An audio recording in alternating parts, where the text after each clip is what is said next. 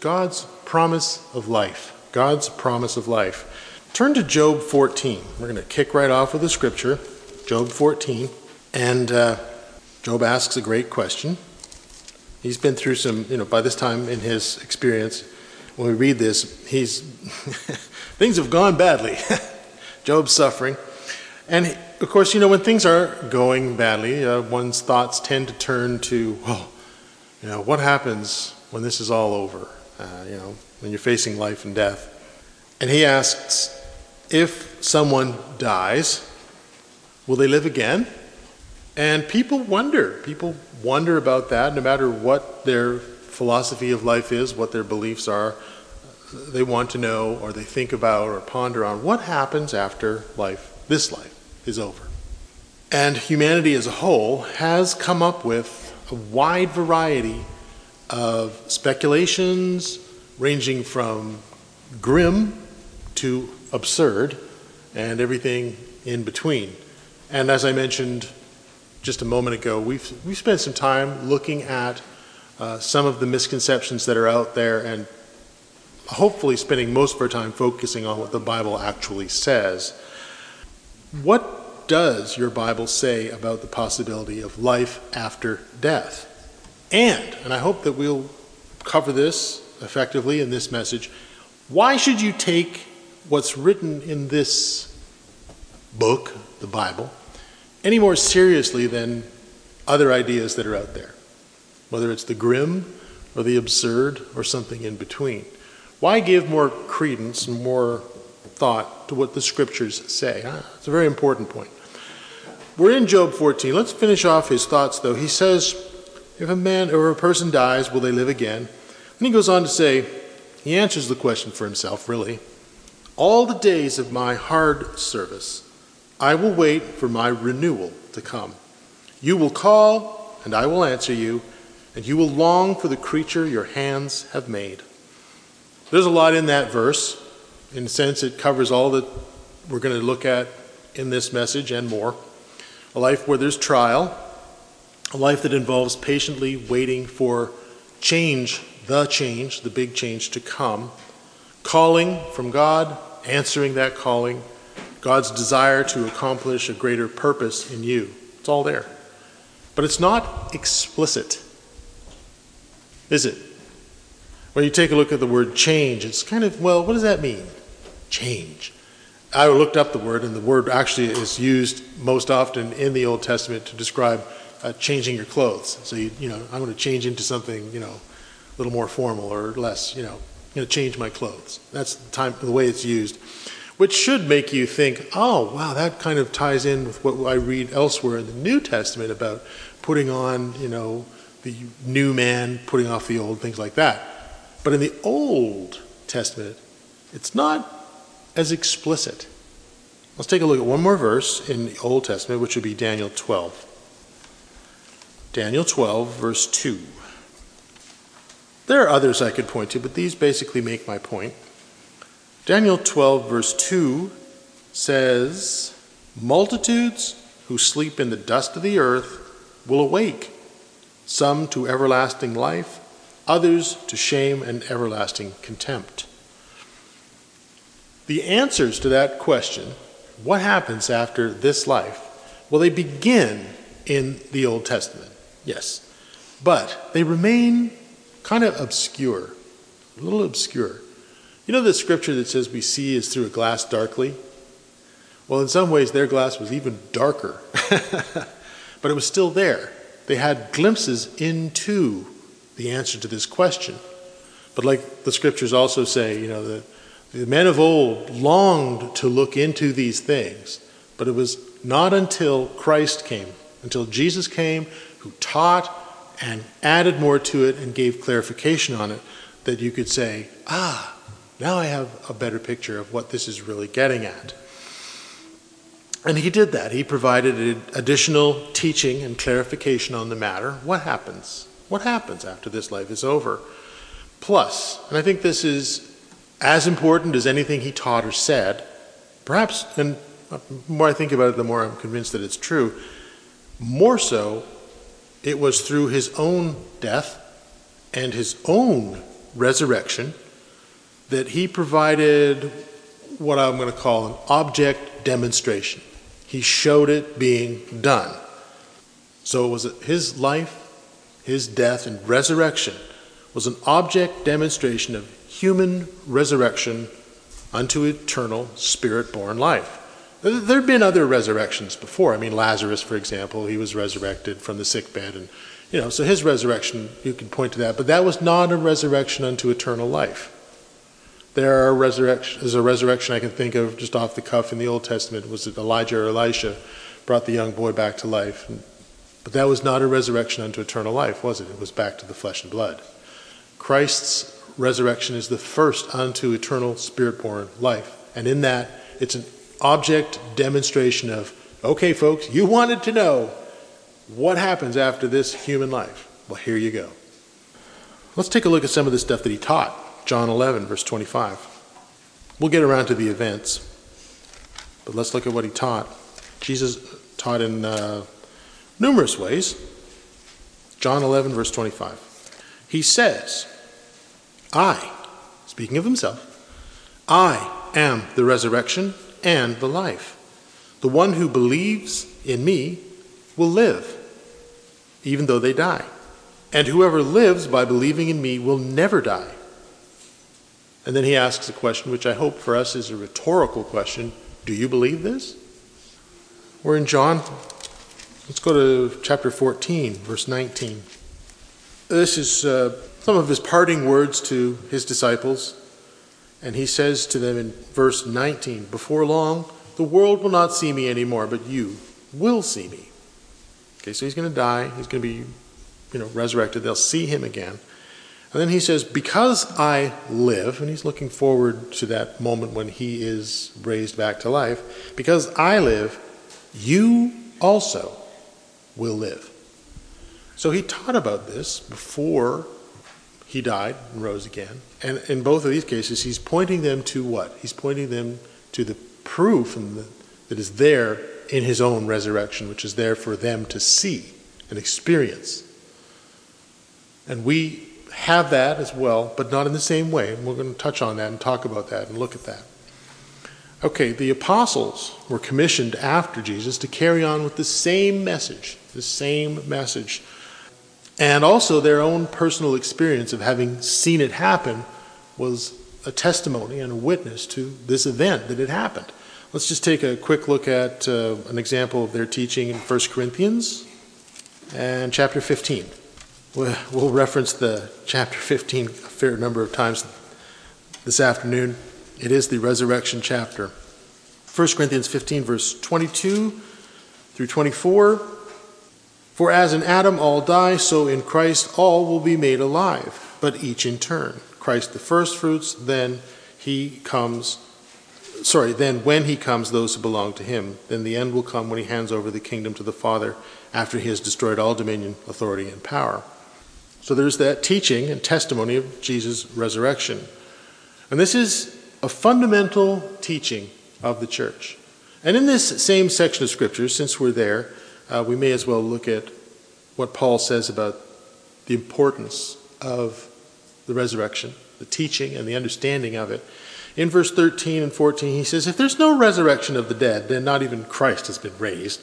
And if Christ has not been raised, our preaching is useless. And so is your faith.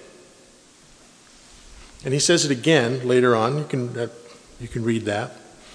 I'll put it in my words. If it doesn't lead to resurrection, to life, what's the point? What is the point of the law? What's the point of the holy days? What's the point of Jesus, all his teachings? What's the point of meeting together here on the Sabbath? All roads lead to the resurrection. That's what makes this all worthwhile. Without it, what's the point? And Paul says later on in the chapter, he says, if it's only for this life that we have teaching and understanding from Christ, if there's nothing beyond, then we're to be pitied among all, or pitied above all people. Just another way of saying, what is the point if not the resurrection. So I say that because this is a fundamental church teaching.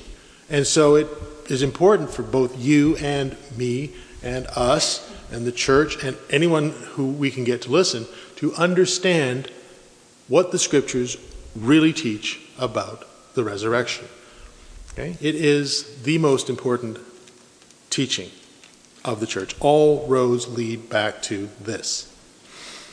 Go to Hebrews 6. I touched on this a couple of weeks ago when we were looking at the laying on of hands, and it's a listing, a nice nifty little listing that you should kind of have in your memory scripture vault of the fundamental teachings of the church. Okay, what are we building? What do we build everything on? That's what a foundation is, what you build on. And it says, therefore, let us move beyond the fundamental teachings about Christ and be taken forward into maturity, not laying again the foundation of repentance from acts that lead to death, faith in God, instruction about baptisms, the laying on of hands, the resurrection of the dead, and eternal judgment. That's a great memory scripture because that says these are the fundamental teachings and understandings that you build everything on. And we want to build on that foundation, but there is a time and there is a place to make sure that the foundation is in place and is secure. Today's one of those days. We're going to be turning to a lot of scriptures. Go to Acts 23. The teaching of the resurrection was something that set the church apart. It set the church apart. And the Jews had somewhat of a smattering of, they were sort of aware of the concept, and when we looked at verses in the Old Testament where it was touched on. But again, it was foggy. It was not clarified. And it's only in the New Testament, with the teachings of Christ and the example of his life and death, that we have the clarification needed to really wrap our mind around it. Acts 23, here's an example. Paul, knowing that the Jews are in somewhat of a disagreement about it, he kind of divides and conquers them because, as it says here in verse 8, the Sadducees, this one group, said that there's no resurrection. So some Jews said there's no resurrection. And no angels, no spirits. But the Pharisees, this other group of Jews, believe all these things. So with the Jews, there's disagreement on this matter.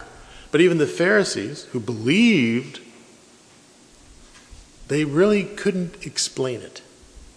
They really couldn't explain it because there's not enough information in the Old Testament to thoroughly explain resurrection. Now, in that same society, there were Greeks and there were Romans. And they had beliefs about life after death as well.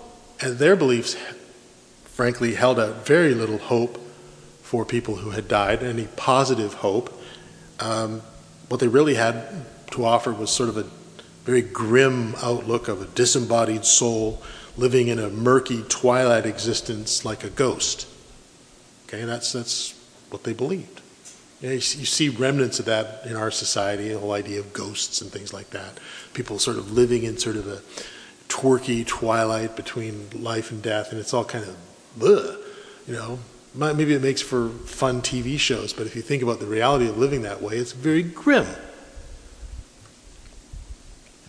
Another idea that was very popular among the same people was the idea of being absorbed into the consciousness of the universe, the pantheist outlook. God is everything, God is all, and I'm just going to, go back to the dust and, my consciousness will be absorbed in the greater consciousness. And, you see plenty of that with, your Eastern religion and New Agey stuff. But they had that there. And to me, that's just a fancy way of saying that when you cease to live, you cease to exist as an individual. Maybe some memory of you lives on. There's something you contribute to the universe, but as an individual, no. Nothing. So this is the kind of world that the gospel message goes into. Kind of grim, kind of dark, murky, definitely looking through a glass that is, not even polished even a bit. You can see nothing through this. Go to Acts 17, verse 32. Paul meets up with some intellectuals in this society, the men of Athens, kind of like the New York Manhattan of the day, where all the intellectuals gathered and discussed big ideas. And in Acts 17, verse 32, he's talking to them about stuff, and then he reaches the teaching of the resurrection. And when that's these Greek intellectuals, heard about the resurrection of the dead, some of them sneered. They laughed at him and said, "Oh, now you've gone too far, buddy." But others said, "Okay, we want to hear you again on this subject." But it's telling that in this great intellectual city of ancient Greece, no church was ever raised up. So the message was out there, and it didn't really reach the intellectual class, but for many in that society, it was very potent and very moving. People who, let's say, they didn't have the greatest life in this flesh. Maybe they were a slave, maybe they were an indentured servant or a peasant on the farm. And so they had a hard, grim life, and all they had to look forward to was more grimness. And that's it. It was a dark, confused, suffocating, and hopeless outlook on life. Now into this bursts the church. Go to Acts 2. We're going to read a segment of the first sermon ever delivered in the Church of God. Just part of it, of course. Acts 2, verse 22 through 24. Peter's speaking here, and he's talking about prophecy, and he's talking about what's happening in their day and their time. And this little segment from verse 22 through 24, he gets to the root of it. He says, "Fellow Israelites, listen to this.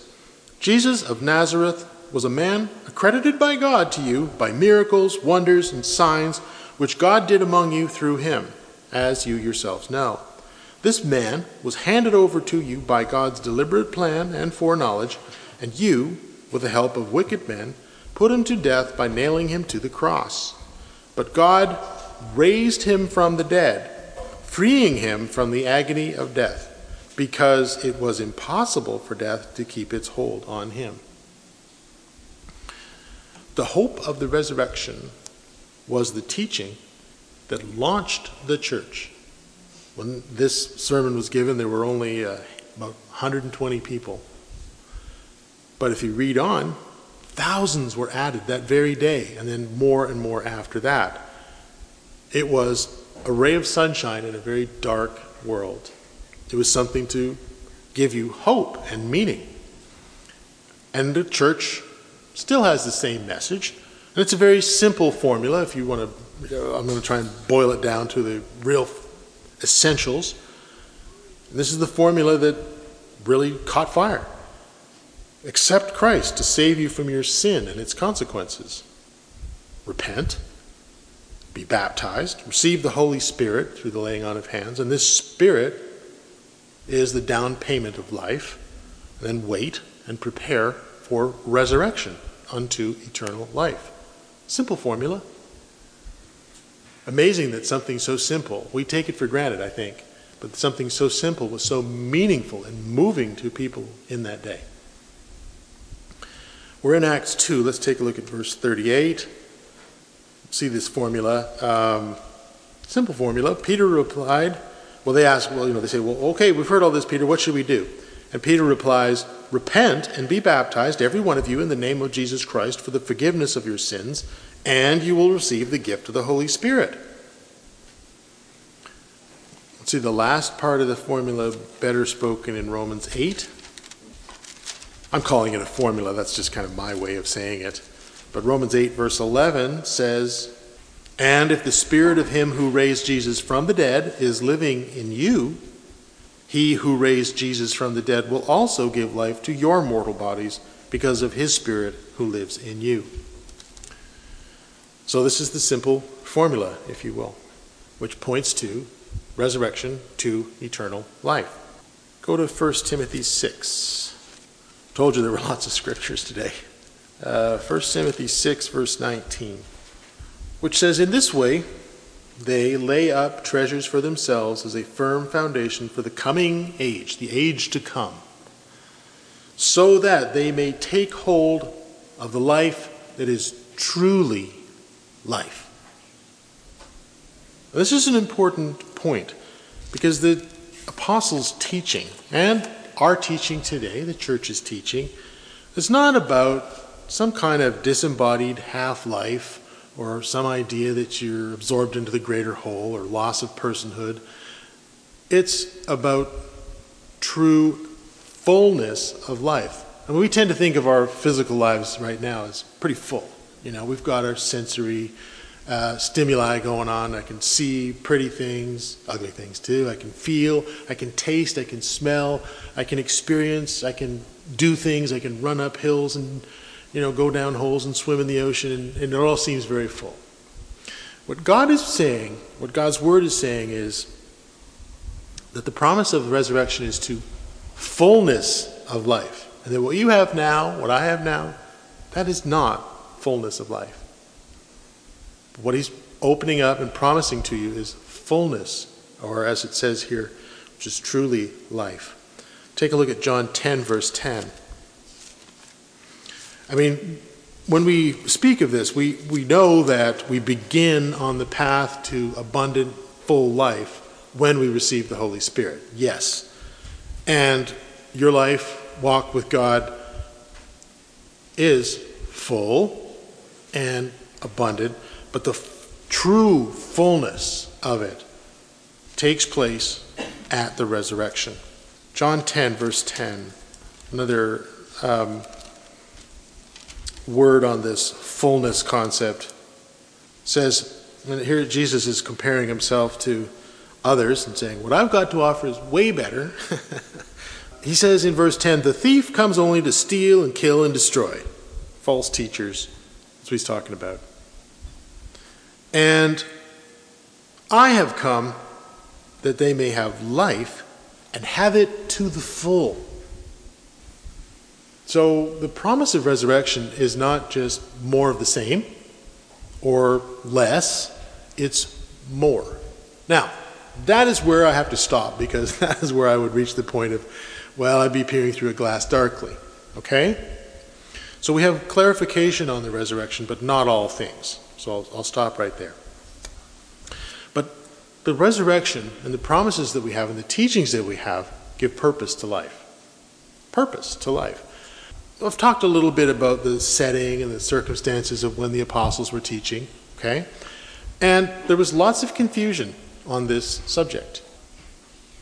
But today, don't we find ourselves in the same situation? It's different, but it's got a lot of similarities. The main one I want to draw your attention to is confusion, uncertainty. Atheism and agnosticism have left a mark on our society. It's left a mark on you, and it's left a mark on me. I think there are times when we have no idea the depth of how we are affected by what's going on around us. Atheism, agnosticism have left a deep scar on our culture, our society, and each and every one of us. Eastern religions, I mentioned them a little bit earlier, New Age type theories, I mean, they're all over the place, and some people find solace in those, but really their promise is loss of identity, that you just get absorbed into the big universe thing. I think some people find comfort in that, but I don't think that you find hope. The only hope that you find in a situation like that is, well, at least this won't go on forever. But the scriptures say, it can get better. This isn't it. This life does not define what life is all about. I'm getting too philosophical there. Like, we've also got people who have read the scriptures. We've got Catholic, Muslim, Protestant teaching, which is out there, which undermines the straightforward scriptural truth about the resurrection, and I think in most cases sidetracks people from what the scriptures say and promise about resurrection. So it's a mixed up, muddled up, shook up world, right? Anxiety and hopelessness hang over us like a shadow. And I have only lived as long as I've lived, and I haven't seen all times, but it does seem like we are in an anxious age, and an age where there's hopelessness. What I've read, I never trust statistics, but it does seem like there's a lot of suicide in our society. And There's a lot of drug abuse and alcohol abuse and things like that because there's a lot of hopelessness which hangs over us like a shadow. People need the truth of the resurrection as much as ever. And it's our job, the church's job, to make sure that someone gives them the straight scoop. The resurrection. I talked earlier about Jesus being raised and how that was so important because it kind of gave an example of here's what's going to happen. So people could see it. And they even touched it. They had to put their hands in the holes in his wounds. So the resurrection, let's look at the resurrection as a historical fact. Again, I also asked earlier, why should anyone believe Scripture? Why should we believe in a resurrection? What separates this teaching from all the other wishful thinking and speculation that's out there?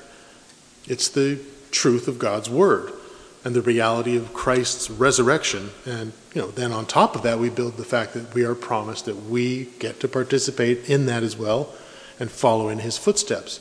So the reality of Jesus' resurrection is very, very important. It is a biblical event, but it's also a historic event. It happened in human history. I put it to you, and I hope to spend a little bit more time as we go along proving that it has the essential ingredients of a confirmed fact of history. Now, when we look at the Scriptures, we have to trust the Scriptures, right, that they have presented us with the truth. And there are other times in the year when we spend sermon time going over what I want to call the authority of Scripture, the authenticity and the authority of Scripture. So you might hear myself or Mr. Parks or one of the other men who speak talk about history, probably more me than anyone else, or archaeology or fulfilled prophecy and so forth. And all these things are important to help us appreciate and understand the authority of Scripture, that it's true, it's backed up by events in human history. And all that understanding and truth, the Word of God is God's Word and it's to be believed, is for a very important purpose, which is the resurrection. All these things narrow down to proving the reality of Jesus' resurrection. That's what it all points towards. Everything points towards this truth. Because as I mentioned earlier, without it, what's the point? We've gone over the actual events of Jesus' death. It's been a few years, and maybe I owe you another one. But Jesus was executed. He was put in a sealed tomb. And then after 3 days and 3 nights, his body disappeared. And even those people who wanted to refute his resurrection could not explain away this empty tomb. He was in there for 3 days. There's just no way. And I have a message on that, Jesus' death as a historic fact. It's on the website somewhere. I'm not going to go through all the details of that because that would take an extra hour to do.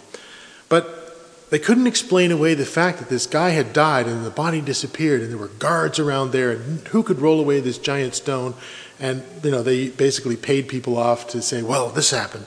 And they gave a bribe to the soldiers. Go to 1 Corinthians 15, verse 6. We're going to stick with some key points on this. The historic reality of what happened.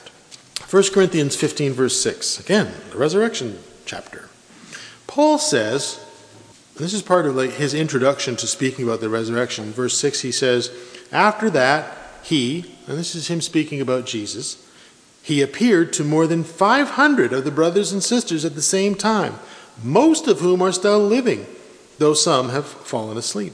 Then he appeared to James, then to all the apostles, and last he appeared to me also, as one abnormally born. Paul did not see him in the flesh, though. Okay, so this is a little different. But the 500 people, that's what I want to zoom in on that, okay? So Jesus' resurrection was confirmed by many witnesses. How many people are in this room? Well, 500 people. That would be a big group of people. And it says he appeared to 500 people at once. He didn't appear to 500 people one at a time. There's 500 people all gathered together, so they'd be able to say, you see what I'm seeing? Yeah, I'm seeing what you're seeing. Right? So there were 500 witnesses. It was done in the most obvious and public way that could be done. There were 500 witnesses, many of whom were still alive when Paul's writing this down. So when he's talking about the resurrection, these people were there to reference. And you could say, well, Vesuvius saw it, or, I make some names up. We don't have a list of who these people were, but they were all alive, and they could be asked, did this really happen? And yeah, there were 500 of them, and you could get 20 of them together, and they could say, yeah, we were there, it happened, we saw it. Some of them were gone by that point. And if Paul was lying, and if the apostles were lying, then those people could also say, well, those guys are lying. That never happened. I didn't see it. Nah. It was, something else.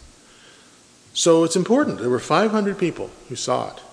And their witness at that time was an important part of the witness and testimony that was going on through the written scriptures, okay, which is a record of what happened. Acts 5, verse 30. The God of our ancestors raised Jesus from the dead, whom you killed by hanging him on a cross, and God exalted him to his right hand as Prince and Savior, that he might bring Israel to repentance and forgive their sins. We are witnesses of these things, and so is the Holy Spirit. This is part of what the apostles did. I mean, they went out, they taught, they made disciples, they taught the whole truth. But part of what they were doing was saying, I saw this. And there's 500 other people I can refer to back in Jerusalem. They saw this happening. And this is what I mean when I say that the resurrection of Christ has the natural ingredients, if you will, the criteria for a historic fact, something that happened. And that's important, and that's why this stuff is there in the scriptures. These little details, they're in there for a reason. Let's take a look now at the order of resurrection. I talked about how the New Testament gave us clarification. The order of the resurrection is very important to understanding. Turn to 1 Corinthians 15 again. Probably should have put my little ribbon in there. And we'll take a look at the verses that we read earlier, verses 20 through 24, which say, but Christ has indeed been raised from the dead, the first fruits of those who have fallen asleep. For since death came through a man, the resurrection of the dead comes through a man. For as in Adam all die, so in Christ all will be made alive. Hold on to that point. But each in his turn. Christ, the first fruits, then, when he comes, those who belong to him. Then the end will come, when he hands over the kingdom to God the Father, after he has destroyed all dominion, authority, and power. So there's a reference to the first fruits, and that indicates that other fruits are to follow. And we actually have three phases here, if you think about what we just read. There's Christ, and that's a resurrection that at the time this was written was already past. It already happened. Then there's two future resurrections mentioned here in these scriptures. First, those who are his at his return. It says Christ will be resurrected, then those who are his, those who belong to him. That's a resurrection to come, the first of the resurrections to come. But remember, we read earlier, it said all will be made alive. Well, that means that there's still people yet to be resurrected, doesn't it? Those people who were not Christ's at his return. Am I right? So there's a place where we find more than one future resurrection. There's a resurrection of those who are Christ at his return, but all are resurrected, so one must come afterwards. That is the end that he's referring to there. Must be a reference to the second resurrection, because Paul says all are to be resurrected. Now, heaven and hell believers, people who buy into the traditional teachings of heaven and hell, which we've gone through in previous messages, hopefully thoroughly enough that we can say we've covered that for this year, kind of struggle with some of the scriptures that indicate that relatively few people will be saved. So they think of resurrection, and then we think of the scriptures that say, well, very few people. This involves very few people. How does that? I don't get it. A good example scripture would be one that we used in the last time I was here, Matthew 7, verse 14, which says, narrow is the gate, right? and difficult the way that leads to life. And there are few who find it. So you read a scripture like that, and that can be very confusing to people if they don't understand the order of resurrections and the idea that, yes, there's a resurrection of those who are Christ's, then there's another resurrection of all the rest of those people. We'll give more detail on that in a moment. If you know the scriptural outline of the resurrections, then you know that in a scripture like this one, Jesus is describing what's happening in what the scriptures call this present evil age. Earlier we read a scripture that referred to the age to come. Galatians 1 verse 4 is an example of a scripture that speaks of this present evil age. I'm just going to quickly find that and read it for you, just so we kind of nail down the idea that there's different ages. Christ, who gave himself for our sins to rescue us from the present evil age. So Scripture makes a distinction between the present evil age and an age to come, which we read about 10 minutes ago. Different ages. So when you understand the resurrections, you know that well, Jesus is talking about something that happens at the end of this age. Okay? That's why it's important to know the truth about the resurrections, because it answers some of these logical knots that people make for themselves in the scripture by not reading what it says. Okay, more about this present evil age. Revelation 12 verse 9. Important point about this present evil age is this one.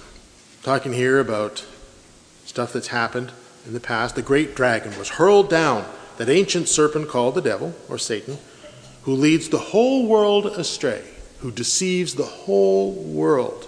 So this present evil age is an age when most are deceived, and only those whom God draws to himself are called out of this darkness and into the light of truth. John 6:44, another scripture you should know. And for some of you, this might seem, well, this is we've gone over this before, time and time again. But it's important for us to know this stuff and know that we know it. And it's important for those of us who are newer to go through this stuff and make sure that we've got it nailed down.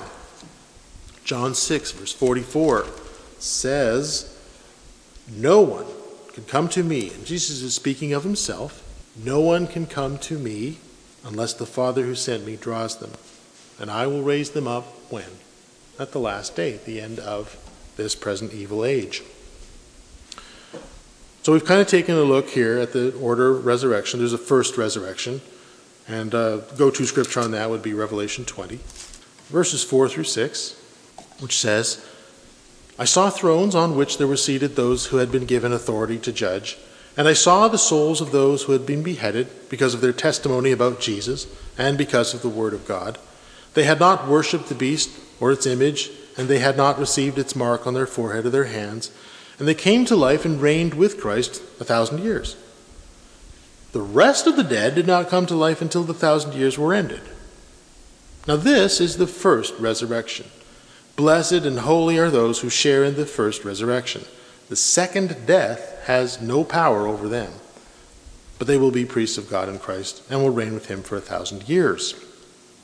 The scripture specifically reads, the rest of the dead. And this is another scripture that refers to this group who were not Christ's at his return. The rest of the dead. Okay? So clearly, once again, in this scripture, there is another resurrection. Another resurrection. A resurrection of all those who were not in Christ at the time of his return. Got a question for you. You know I love questions, right? You probably figured that out about me. I like to pose questions. Why are non-believers resurrected? Why bother? Why resurrect a non-believer? Let's answer that. We're in Revelation 20. Take a look at verse 11. And it says, I saw a great white throne and him who was seated on it. This is the throne of judgment. Non-believers are raised for judgment. Now, what do I mean by that? Does that mean God just raises people up just to kind of smack them and say, you sinner, and then destroy them? Well, let's recall what we read just a few minutes ago in God's Word. 1, they were deceived, right? 2, they were never drawn by God into an understanding of the truth. Okay. Now, logically, something else must be happening at the time when this great white throne is set up. Just logically. Logically. Now you might say, well, you're applying a lot of logic here, and I don't know. It's human reasoning. I don't buy that. I mean, human reasoning, it can lead us astray. We don't decide doctrine based on logic, do we? No, we rely on revelation, right? We want God's word on the matter.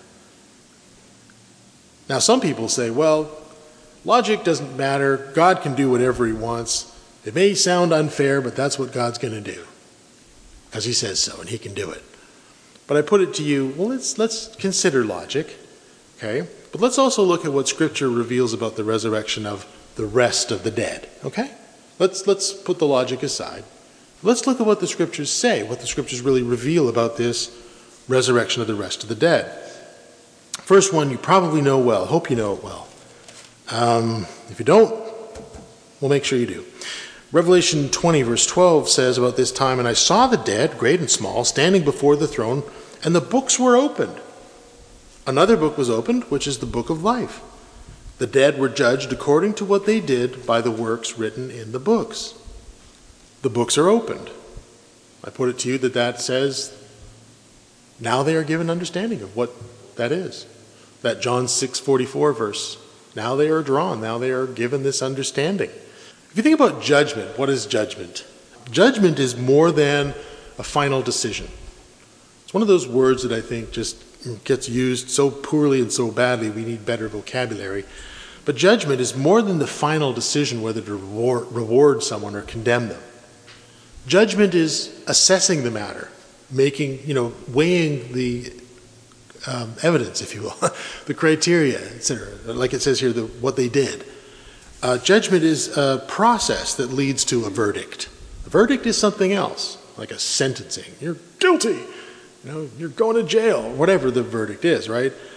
But the judgment is this process. Judgment of a matter takes place over a period of time, a trial period, maybe, in our judicial system. It's a process that comes before the final decision is made. We're going to circle back to that. First, I want to point out something else about the first and the second resurrection. They're different. They're different. The first resurrection is unto everlasting life. Okay? We've touched on that. We've looked at that in previous sermons. We've looked at it a little bit today. The first resurrection is unto everlasting life. And those who are part of this resurrection, as we read there in Revelation 20, are no longer subject to death. Right? We just read that. The second death has no power over them. They are no longer subject to death. I have a homework assignment for you. You don't have to do it, but I think it would be good for you. Read through Corinthians 15, the resurrection chapter, which points out, and I could spend the whole hour going through this, and I'm not going to do it today. I hope to do it soon. But they are given, those who are in the first resurrection are given bodies composed of spirit that don't age, die, rot. Okay?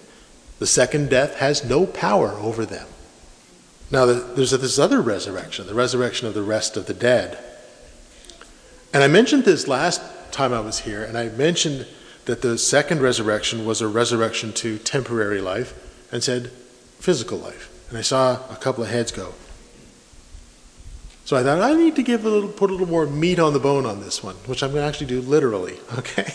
The second resurrection is a resurrection to temporary life. Again, using logic, just looking at it, what the scriptures say is the second death has no power over the first resurrection. It's kind of implicit that it has power over the people who are resurrected in the second resurrection, or the remaining resurrection, if you will. And if you read on, you'll see that in Revelation 20 it says, of all those folks, anyone whose name was not found written in the book of life was thrown into the lake of fire and destroyed. Okay? The second death did have power over them. Go to Ezekiel 37. Speaking of these folks that are resurrected, who are not Christ's at his return, but are resurrected nonetheless, These people fall into this category. Ezekiel 37, verses 1 through 14. The hand of the Lord was on me, and he brought me out by the Spirit of the Lord and set me in the middle of a valley. It was full of bones, and he led me back and forth among them. And I saw a great many bones on the floor of the valley, bones that were very dry. And he asked me, Son of man, can these bones live? And I said, Sovereign Lord, you alone know. Then he said to me, Prophesy to these bones and say to them, Dry bones, hear the word of the Lord. This is what the Sovereign Lord says to these bones. I will make breath enter you, and you will come to life. I will attach tendons to you, and make flesh come upon you, and cover you with skin. I will put breath in you, and you will come to life, and you will know that I am the Lord. So I prophesied as I was commanded, and as I was prophesying, there was a noise and a rattling sound, and the bones came together, bone to bone. And I looked, and tendons and flesh appeared on them, and skin covered them, but there was no breath in them. Then the Lord said to me, Prophesy to the breath. Prophesy, Son of man, and say to it, This is what the Sovereign Lord says. Come, breath from the four winds, and breathe into these slain, these dead, that they may live. So I prophesied, and as he commanded me, and breath entered them. They came to life and stood on their feet, a vast army. Then he said to me, Son of man, these bones are the people of Israel. They say, Our bones are dried up, and our hope is gone. We are cut off. Therefore prophesy and say to them, This is what the Sovereign Lord said. My people, I am going to open your graves and bring you up from them, and I will bring you back to the land of Israel. Then you, my people, will know that I am the Lord when I open your graves and bring you up from them. I will put my spirit in you, and you will live, and I will settle you in your own land. Then you will know that I am the Lord who has spoken, and I have done it. These are the people of Israel who had failed. They were not Christ's at his return, and they are resurrected and given physical bodies, like they had before. Skin, bones, tendon, nerves, organs, a whole bit. Still subject to death and destruction. The second death does have power over them. Jesus said some very interesting things about this second resurrection period. I don't know if you've thought of it this way, but we're going to think about it this way. Matthew 10, verse 9. Matthew 10, verse 9 through 15.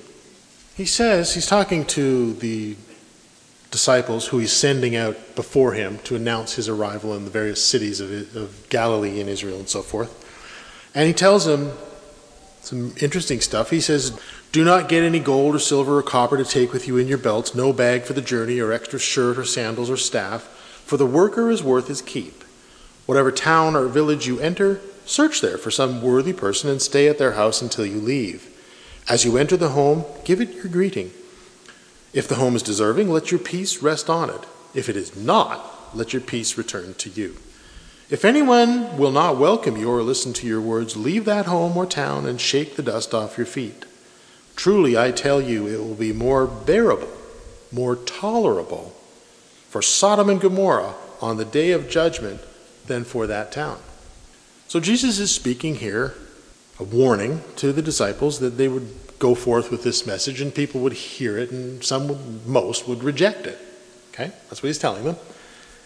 And then he says this very significant point about the day of judgment.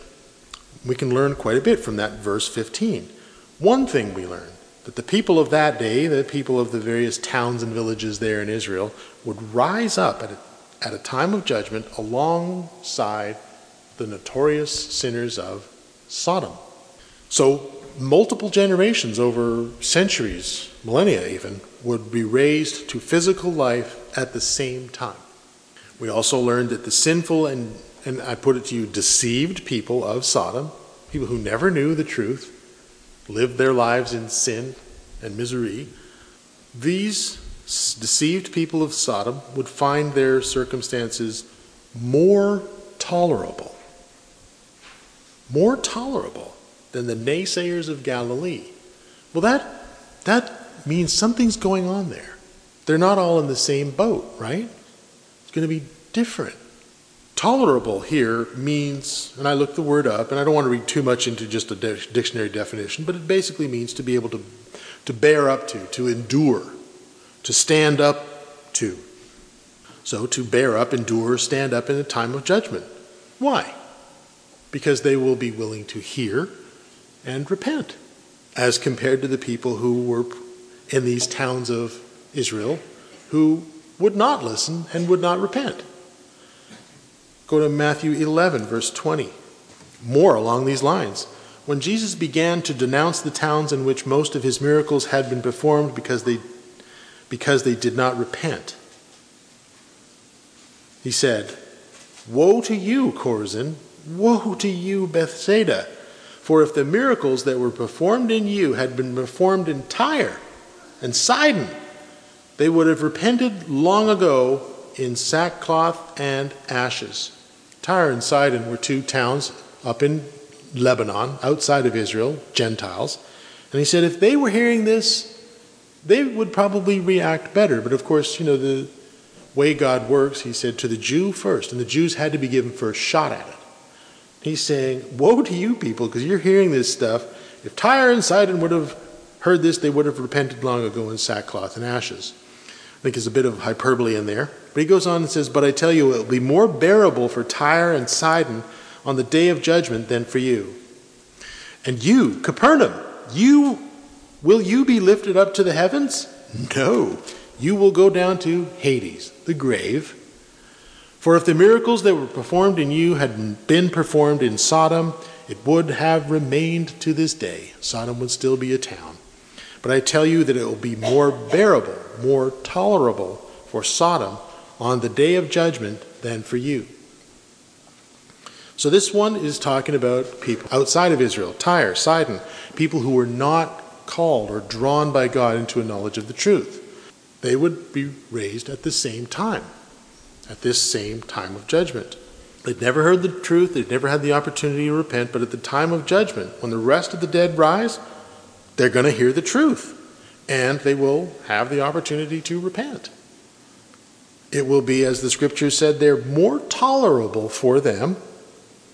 Things are going to be a little different for different people depending on what they do and how they react and how they respond. I put it to you, you connect the dots here, it'll be more tolerable because they will have a repentant attitude. One more, Matthew 12. Last one here, okay? Matthew 12, verse 41 and 42. "The men of Nineveh will stand up at the judgment." The men of Nineveh, man, they were bad. They were bad people. They were not nice. They were very bad people, horrible people. "The men of Nineveh will stand up at the judgment with this generation and condemn it, for they repented at the preaching of Jonah, and now something greater than Jonah is here." Then he gives another great example. "The queen of the south will rise at the judgment with this generation and condemn it, for she came from the ends of the earth to listen to Solomon's wisdom," the wisdom that God gave Solomon. She wanted to hear it. What made Israel so righteous and great at the time of Solomon? She wanted to hear it. And now something greater than Solomon is here. So this is another verse to emphasize the point. People from all eras will be resurrected to life at the same time. It'll be a time of instruction. I think that's why the example of the Queen of Sheba is a good one here, because she came to Solomon to seek what? Instruction. And a call to repentance. And that's why the example of the people of Nineveh is given there. This is an important caveat, an important point. And sometimes people hear this message and they think, well, you're preaching that people get a second chance. No, that is not what we teach, and is not what I believe we have just taught today. This is not a second chance. This will be their first opportunity to hear the truth, to have the spirit of understanding, the Holy Spirit, to hear, to understand the truth, and repent based on clear understanding of God's word. Important caveat. God will offer salvation to all who have ever lived. And all will be called, and all will be raised to life at a time that is appropriate for them by God's decision. We discussed this earlier. I'm not going to go on and talk about it much, but for those who will not repent, even after all this, still, won't repent. Well, as we discussed last time, they will be destroyed. Destruction is what Jesus taught. Life versus destruction. And it will be permanent. And there will be no more memory of them. And that, my friends, is what the scriptures teach about God's promise of life. How it works, the mechanics of it. Now you might think, wow, is there any, he's covered all this stuff. We've gone over this. Yeah, there's actually still more. But this is important material for us to know, and I hope that by drawing it out this way and showing you its place in Scripture and its importance, you are committed to knowing how to find the truth in Scripture, explain it to anyone who needs to know, so that you know and you know that you know.